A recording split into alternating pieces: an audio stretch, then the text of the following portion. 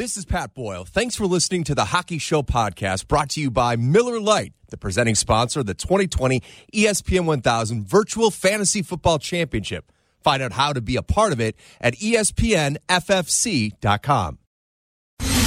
You're listening to The Hockey Show.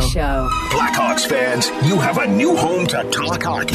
Call us or tweet your comments to @ESPN1000. The Hockey Show. This is ESPN 1000, Chicago's home for sports.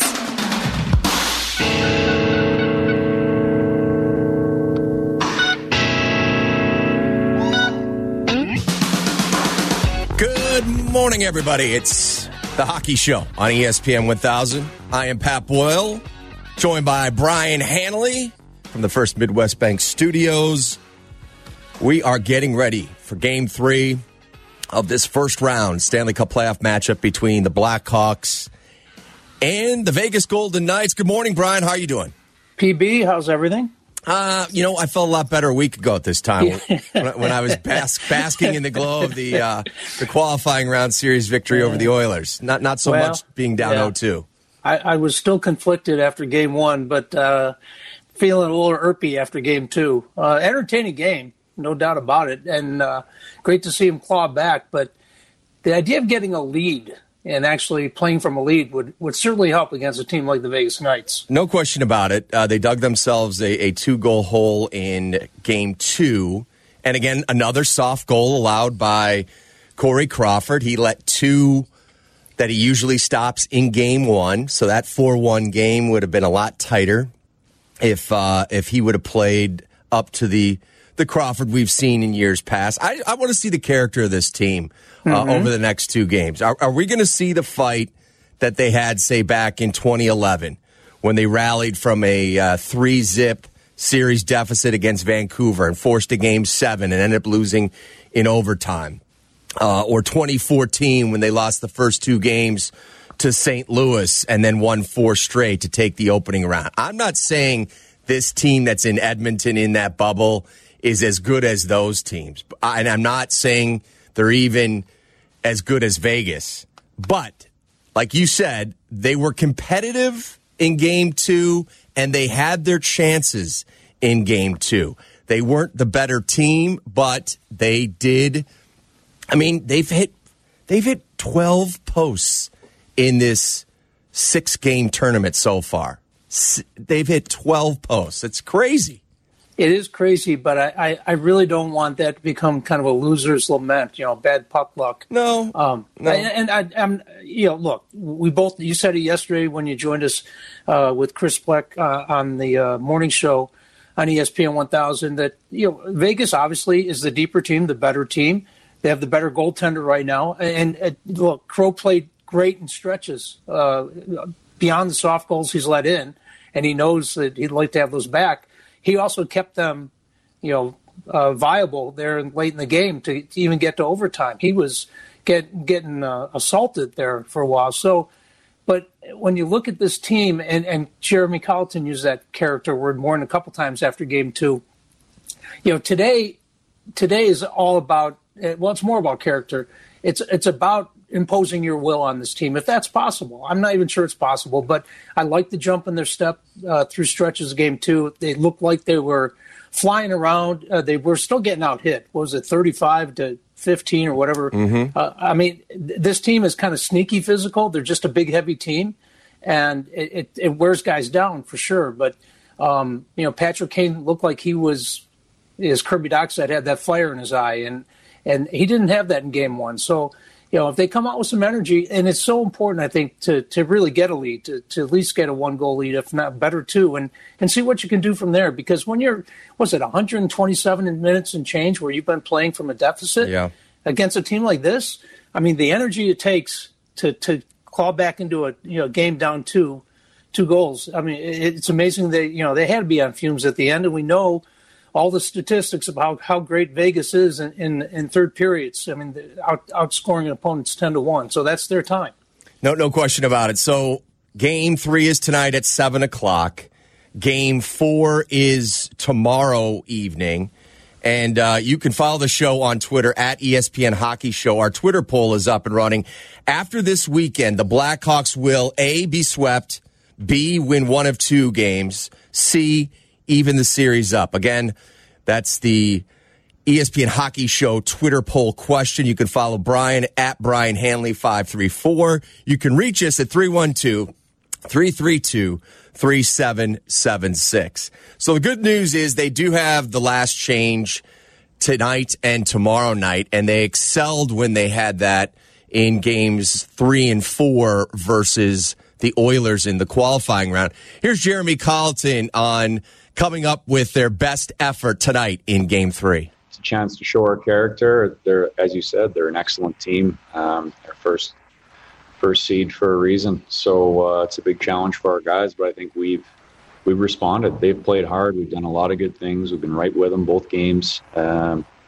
We just got to keep improving. As you said, we have a lot of young guys. You got to think that we're going to get better here as the series goes on. We got a back-to-back coming up, and we got to take the day tomorrow to regroup and then come with our best effort of the series and find a way to win a hockey game. Brian, it was tremendous to see the 3 goals they scored in the second period, and you talked about Kane coming to play, assisted on all 3 of those goals, including that highlight reel goal that goal. That backhand pass to Dylan Strome with only 14 seconds to go. But there were 3 or 4 times in game 2 that the Hawks defense, the pairing that was on the ice, were put in that spin cycle where they're out there for an extended shift. They're not able to get off the ice. And you watch Vegas, they pounce on those opportunities. They start working the cycle, winning the foot races, the board battles, and getting quality chances. And you saw in that game-winning goal this issue pop up again. And it's something that's plagued this team for the last few years. You had Lucas Carlson and Connor Murphy out there, each covering a man on the right side of the ice, which in this man-on-man system that Colleton is implemented, that's fine. But Jonathan Taves then needs to have the responsibility of picking up the player that is in front of the net, which in this case was Riley Smith. He didn't do that. And Riley Smith is wide open, and the game is over. The margin for error on this team, Brian, is very small, but the issue of defensive breakdowns and the fact that they've given up the most high-danger chances now the last couple of years has to be fixed. Otherwise, we're just fooling ourselves watching this team. You could talk about offense and great goaltending and all this stuff. If you do not fix this team defensively, they're not going to be a championship caliber team once again.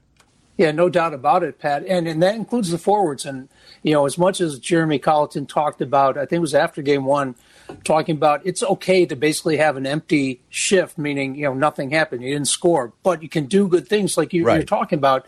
The Alex Tuch, Nicholas Roy, Nick Cousins line did that exactly, set up that game-winning goal. They kept the puck in their end, in the Hawks' end, and they just grind, and here comes Riley Smith over the boards, fresh legs.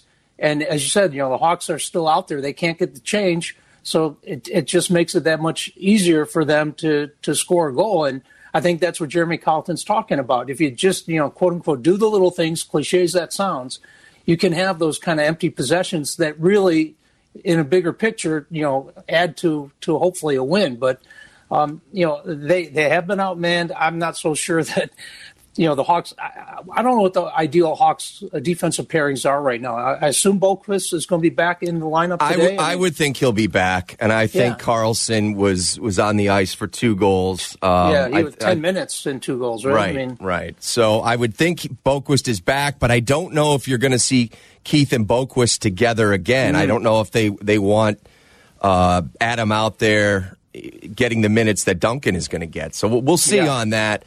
Other lineup changes, I would assume the forwards will remain the same. This is something you talked about, is finishing strong. I mean, Vegas outshot the Hawks 16-6 in the third period and 7-1 in overtime. They've outscored opponents now, the Vegas Golden Knights, 11-1 in the third period in overtime this postseason. That is, you talk about domination. Chips are down and it's money time. That is coming to play. And that's been, that certainly has been a problem for this team, is finishing strong here in the third period. And Jeremy Colleton spoke to that, playing a full 60 minutes tonight in Game 3. They're a big team, and they advance the puck. They find a way to move it ahead and drive it into the offensive zone, whether they're skating it or chipping it in. They got a really good forecheck. And they're a big team. They protect the puck well in the offensive zone. And they try to play sort of the territorial game. It's a challenge for us, but I thought first two periods, both games, game 1 and 2, we did a really good job, and we've got to find a way to do it for 3. They are a deep team, Vegas. They are fast. They are physical. They even were without their leading scorer, Max Pacioretty, in Game 2. He didn't play. And they didn't miss a beat. And the guy that they benched in Game 1, who took Pacioretty's place, Thomas Nosek, he ends up scoring a goal. I mean, that's how deep this Golden Knights team is, Brian. And the Hawks are not that. And it's interesting. I wanted your take on this. You're on Drake Caggiula, and to hear, he's Mr. Intangible. He does the dirty work. He was talking about just parking himself in front of the net, and that all sounds well and good. But can you afford 15 minutes of ice time with him when you look at the advanced stats? And, I mean, when he's on the ice, bad things are happening, and he's really not being that physical kind of instigator-type player.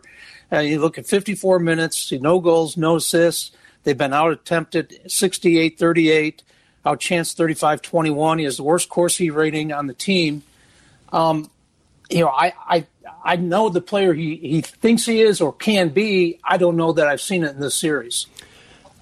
I think at the end of the day, Drake Caggiula is a bottom 6 forward, and he is playing at times top 6 minutes. And we have a lot of, because of the lack of depth on this team, we have forwards playing out of their position, a line or two above where they should be. And so he was out there with Kaner. With Kane and Doc to start. And I thought he did an okay job retrieving pucks for them. That's what those guys need. But in an ideal situation, Drake Caggiula is not a second-line left winger. He's just not. But he does bring a little edge to his game, some bite to his game that a lot of players on this Blackhawks team don't have. How about Alex DeBrincat? I mean, I hate to call him out, but, what is going on with Alex DeBrincat? We've been saying that all season long. He only had 18 goals this year. He got that big contract last offseason, which is going to kick in next year at $6.4 million. And, look, he earned it. He had 41 goals over a season ago. He had 76 points in those 82 games. His rookie year, he had 28 goals. But this year, he had 18, and he was on pace, if they had played 82, for a 20-goal season. His shooting percentage was 8.7. That is a far cry from the year he scored 41 goals 2 years ago when his shot percentage was 18.6. And as of now, he is yet to score in this playoff. What have you seen from Alex DeBrincat, or better yet, what haven't you seen from him, Brian? Yeah, I'd love to hear Hawks fans 312-332-3776. But the only time I really noticed him was when he started the pass to Kane, and Kane had the 2 great assists on that 1 goal, and that's the only time I really noticed him at all. So you're right, you got to get a lot more out of him. I mean, look, scoring chances are few and far between so far in the series, and I don't know that that's going to change necessarily today. So they need their best players to really be their best players, and he's certainly in that category, even though he hasn't played that way. What do you think? Can the Hawks win Game 3 tonight? Give us a call, 312-332-3776. The Hockey Show is brought to you by The Book at the Horseshoe Hammond. It is also presented by Coors Light. Be prepared for the playoffs by making a beer run from your couch. Find out how to get.CoorsLight.com. Find out how at get.CoorsLight.com. Coors Light, mountain cold refreshment made to chill. We're back on The Hockey Show after this. This is ESPN 1000, The Hockey Show. Stream ESPN 1000 easily on the all-new ESPN Chicago app. And the Hawks finally get possession and get it out. Nice get back in there. Cousins. Now it's centering pass. Tiffany score!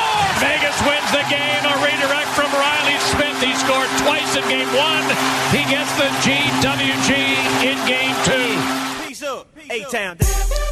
And that line, Marchessault, Stastny, and Riley Smith have owned the Hawks so far in this series. Paul Stastny's been on the ice for 6 of Vegas's 8 goals so far. That was the Hall of Famer Pat Foley on the call, NBC Sports Chicago.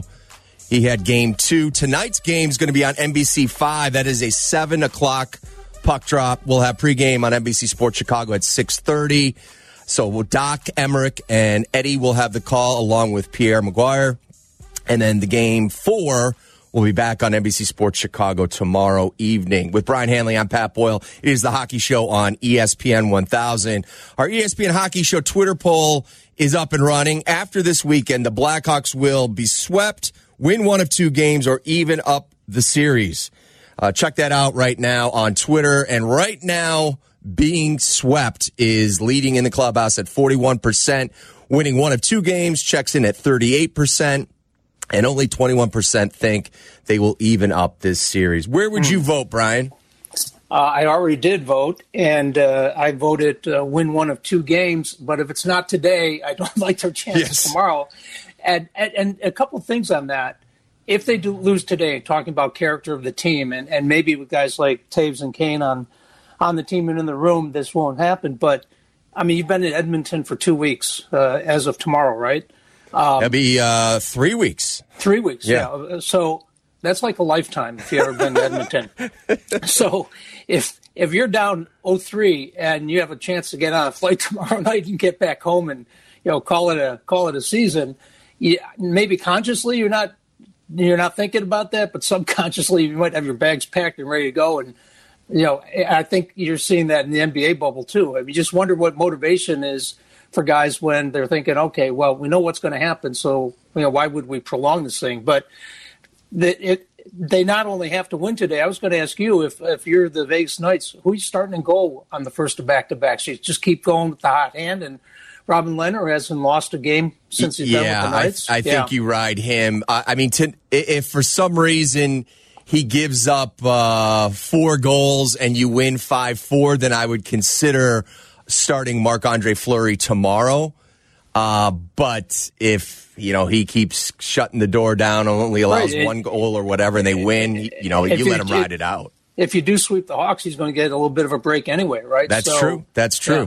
So, all right. A young guy can go back to back. Let's go to the phone lines, 312-332-3776. Matt from Rockford joins us. Good morning, Matt. How you doing? Good. How you guys doing today? We're doing all right. What are your thoughts on this Blackhawks team? I mean, after watching the game Thursday night, they had every opportunity to kind of end it in that overtime. They had the first 3 shots, missed them, hit the bar.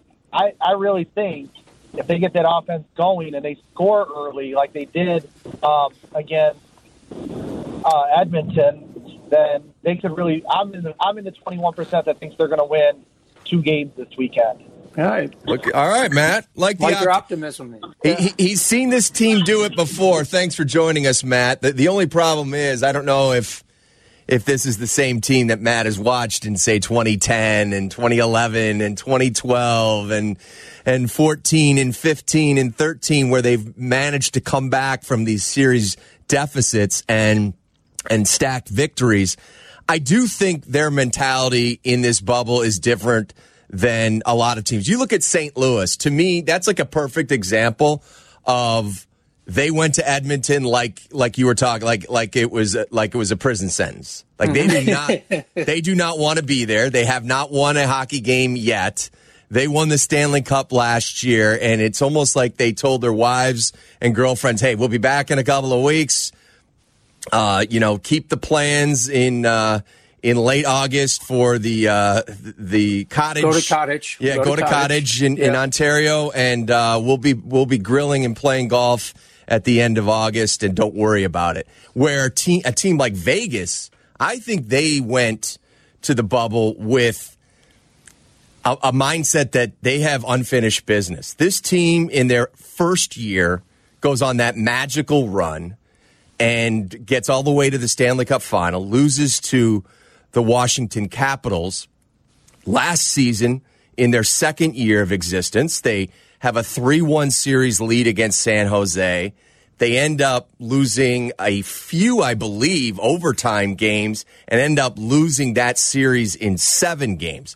I think the way they played before the pause, how they have gone about their business in the round robin and so far against the Blackhawks, to me, I was afraid to face Colorado, but I think this Vegas team is a juggernaut.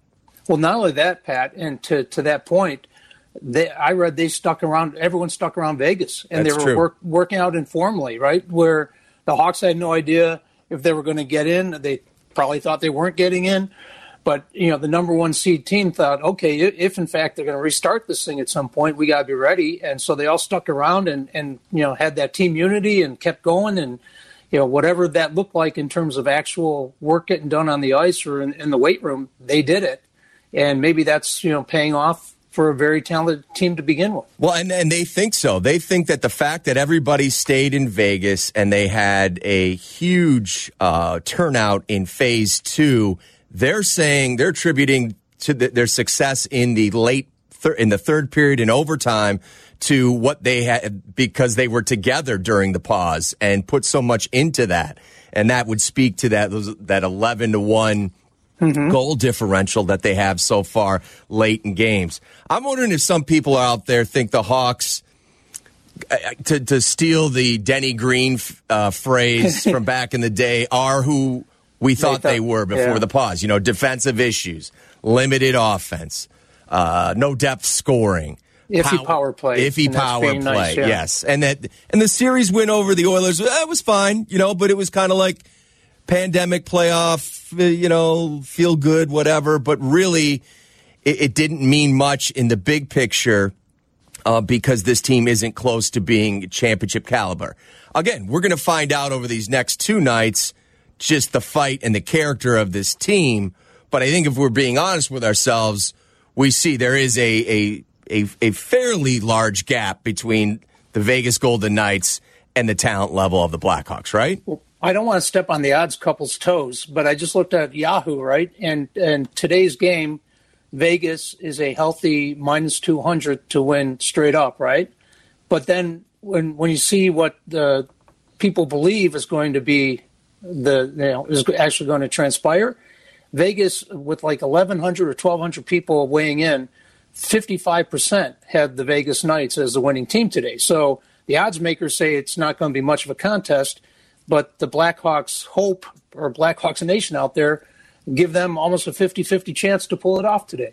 Our Twitter poll question, ESPN Hockey Show, after this weekend, the Blackhawks will be swept, win 1 of 2, or even the series up. Check that out.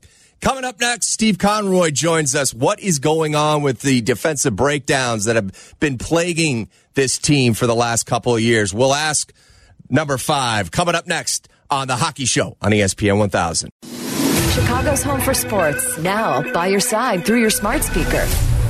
Just tell it to play ESPN 1000. This is Chicago's home for sports. ESPN 1000.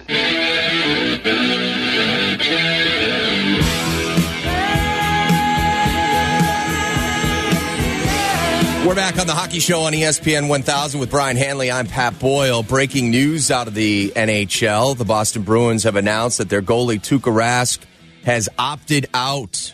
He has left the bubble in Toronto. A statement from Tuukka Rask saying, I want to be with my teammates competing, but at this moment, there are things more important than hockey in my life, and that is being with my family. I want to thank the Bruins and my teammates for their support and wish them success.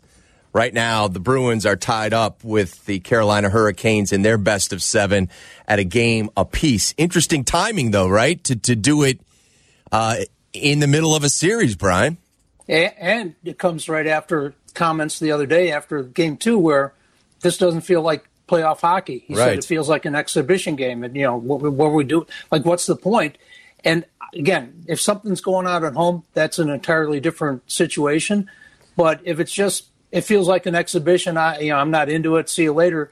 If you're a teammate, how do you feel about that when the series is even and you're just getting started here, and the great tradition of an original six team, and you've been a stalwart there? I mean, how do they look at him if and when he comes back? Well, let's get Steve Konroyd's opinion on that. He's my teammate on NBC Sports Chicago. You can see him tonight at 6:30 for the pregame show and the postgame show with Jamal Mayers. And he joins us now on the Hockey Show on ESPN 1000. Good morning, Steve. How are you?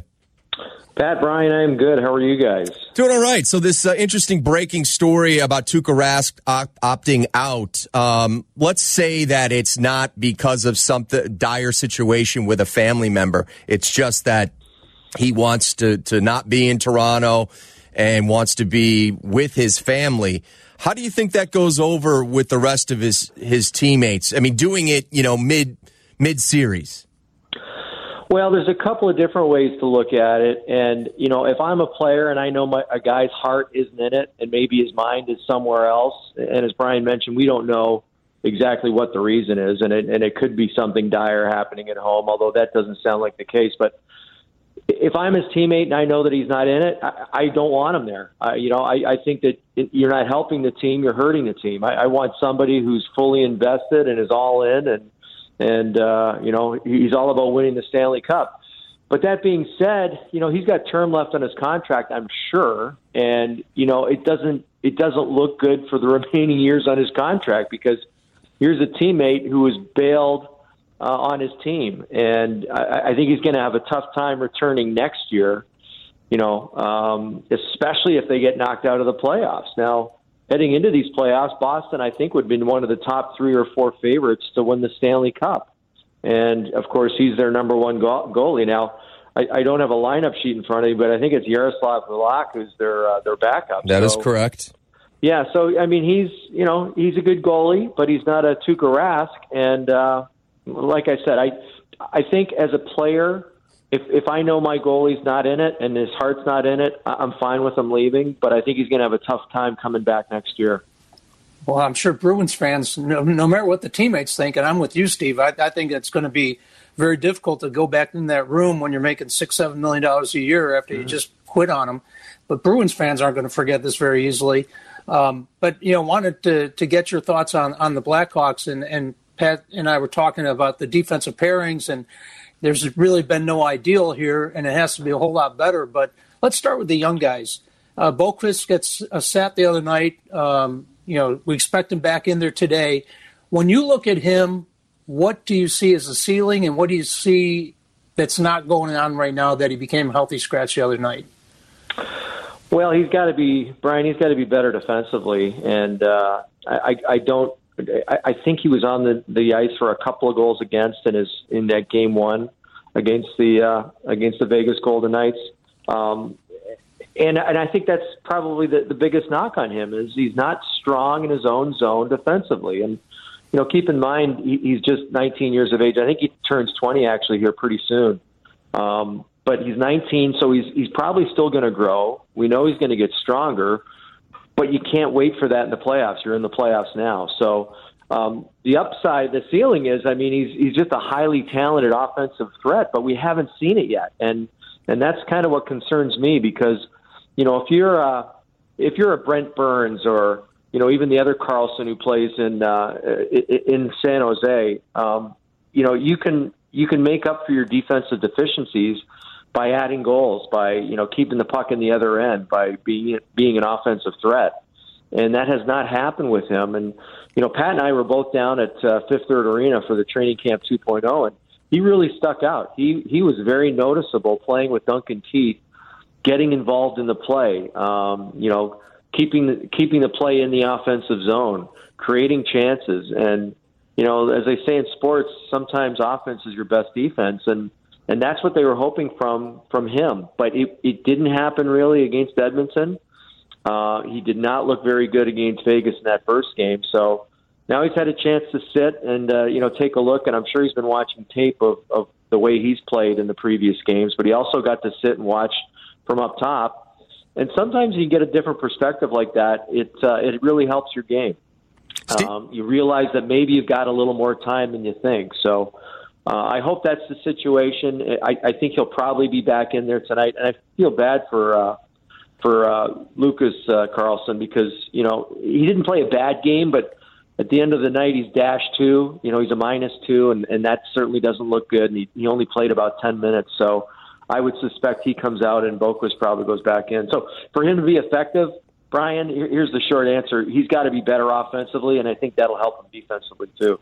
Steve Konroyd joins us on the Hockey Show on ESPN 1000. You bring up Lucas Carlson. He was out there with Connor Murphy for the game-winning goal. We broke that down on the post-game show. It's been an issue with this team now the last couple of years. Breakdowns in the D zone leading to high-danger chances for the opposition.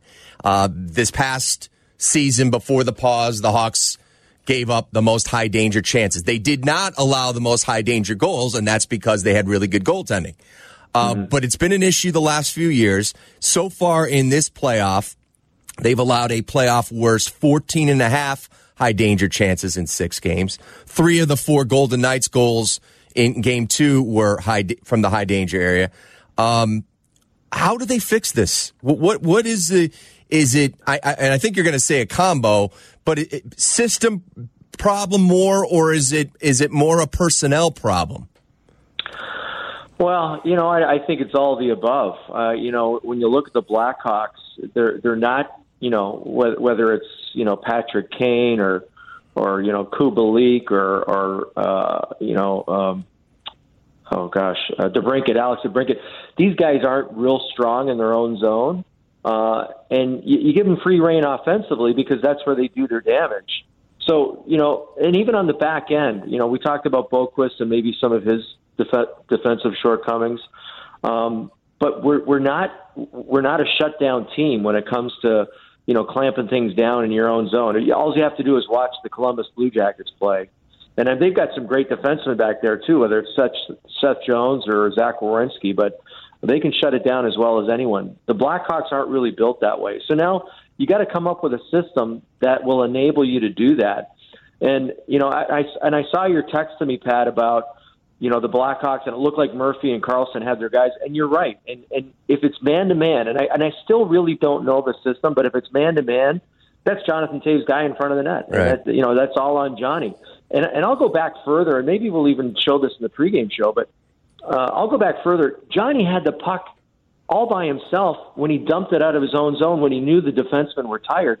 He had room to skate it. All he had to do was skate it out, maybe get to the red line. And sure, somebody's going to come to him, but you can still bank it off the boards or maybe try and find somebody else who's gotten open.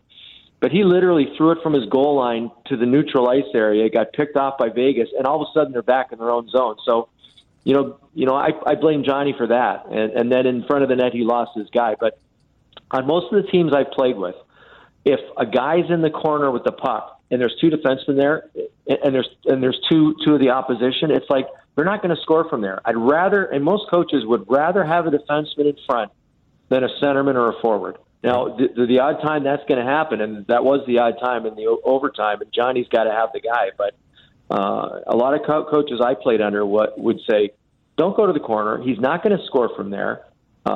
Just get to the front of the net, and eventually they'll come to you. And, so I guess that's where, depending on what the system was, there was a breakdown. You should not have 2 defensemen within 10 feet of each other in the corner. But it's going to happen in a game, and Johnny's got to realize it. So I agree with you that's got to be Johnny's guy in front. So I guess the answer is we don't have the personnel to shut it down defensively. Like a New York Islanders team, like the Columbus Blue Jackets. So we've got to change the system a little bit. And the system has to be a bend, don't break. And I think that entails having a defenseman in front of the net at all times. Steve, we were talking about the Hawks of, I think, 5 of 6 games. They've failed to score first so far against Edmonton and Vegas. And 127 minutes in the first 2 games trailing. It takes a lot of energy. As a player, what it takes to claw back from 1 goal or let alone 2 goals. How important is it for them to score first today and actually maybe play with the lead? If you can get a 2-goal lead, even better, but maybe dictate your play after that.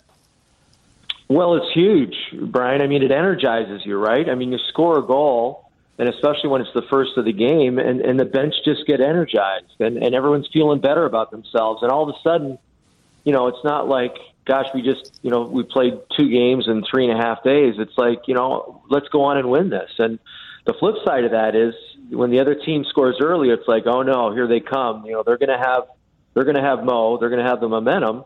And, now we've got to score 2 goals to win this game. It's not just we can win it 1-0. It's like, not only do we have to, tie it, now we got to get a go-ahead goal too. So, I think psychologically more than anything, that's where it provides the benefit. It just really, it energizes the bench. It energizes the coaching staff. And it just, all of a sudden you just feel a little stronger. So, it's funny how against the Edmonton Oilers, and I give them a lot of credit, boy, they allowed first goals early. And I think in 3 of the 4 games, the first shot that Edmonton had on net was a goal. So, that's not all on Corey. I mean, a couple of those goals were wide open looks from right in front, those high danger chances that Pat was just talking about. So you've got to come into a game and your mindset can't be, we got to score the first goal. It's listen, let's take care of our own end, and we've got the talent on this team that we're going to get our looks, we're going to get our chances. And I just looked at that last game, and whether it was Patrick Kane, ringing one off the post, puts it through the legs of Leonard and hits the post, or just some of the offense that these guys can create, the posts that we've hit. If some of those go in and we get that early lead, I think this team takes on a little bit of a different personality. And you only have to look at, it's a telling stat. During the regular season, the team that scores first, it's amazing. If you look at when a team scores first, what their record is for the for the season as far as wins and losses. And it's normally heavily skewed in favor of wins. And I don't see the Blackhawks right now in front of me, but I know that during the regular season when they scored first, 70% of the time I'd say they went on to win the hockey game. So it's huge, and I think more than anything, it's just it's a confidence builder, and it makes you just energized. Well, Steve, we've seen this team be down in series before throughout the last decade. Now, I'm not saying this team that's in Edmonton is necessarily one of those teams that went on one of those magical championship runs, but they've shown fight and a lot of character. Do you expect a big push from them tonight? I think they are going to win tonight. I really do. Yeah, I think you will see. They obviously know, and it's the old cliches, back against the wall, and they're a wounded animal. There's nothing more ferocious than a wounded tiger. So, they're all of the above. But they've got the experience on this team, and I think that a couple things are going to happen. Corey Crawford played better in Game 2 than he did in Game 1. I think he's still capable of not letting in any bad goals, and maybe one of those goals in Game 2 was a bad goal. So, he realized he has to be better. And I think, Patrick Kane, even though he had three assists, he wants to score. And, he gets excited about assists.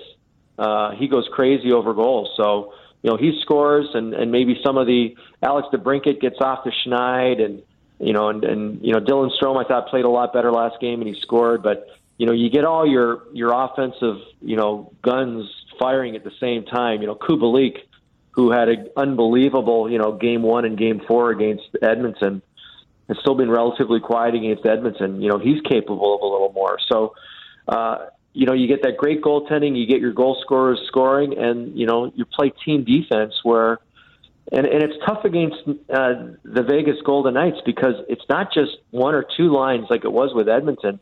All 4 of their lines can score, and we've seen their 4th line do some damage. And, when your 3rd line has Alex Tuck, who I think is one of the most underrated guys in the NHL, you got to watch out. So, everyone's got to be aware all the time because they can score at will. And then, your big guns have to be contributing.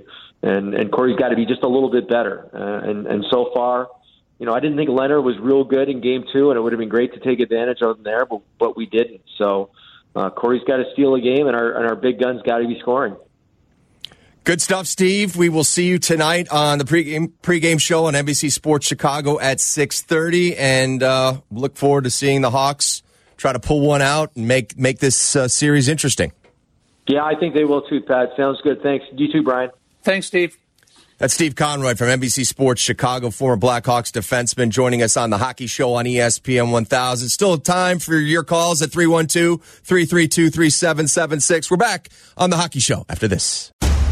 You're listening to the Hockey Show with Pat Boyle and Brian Hanley. This is ESPN 1000, Chicago's home for sports.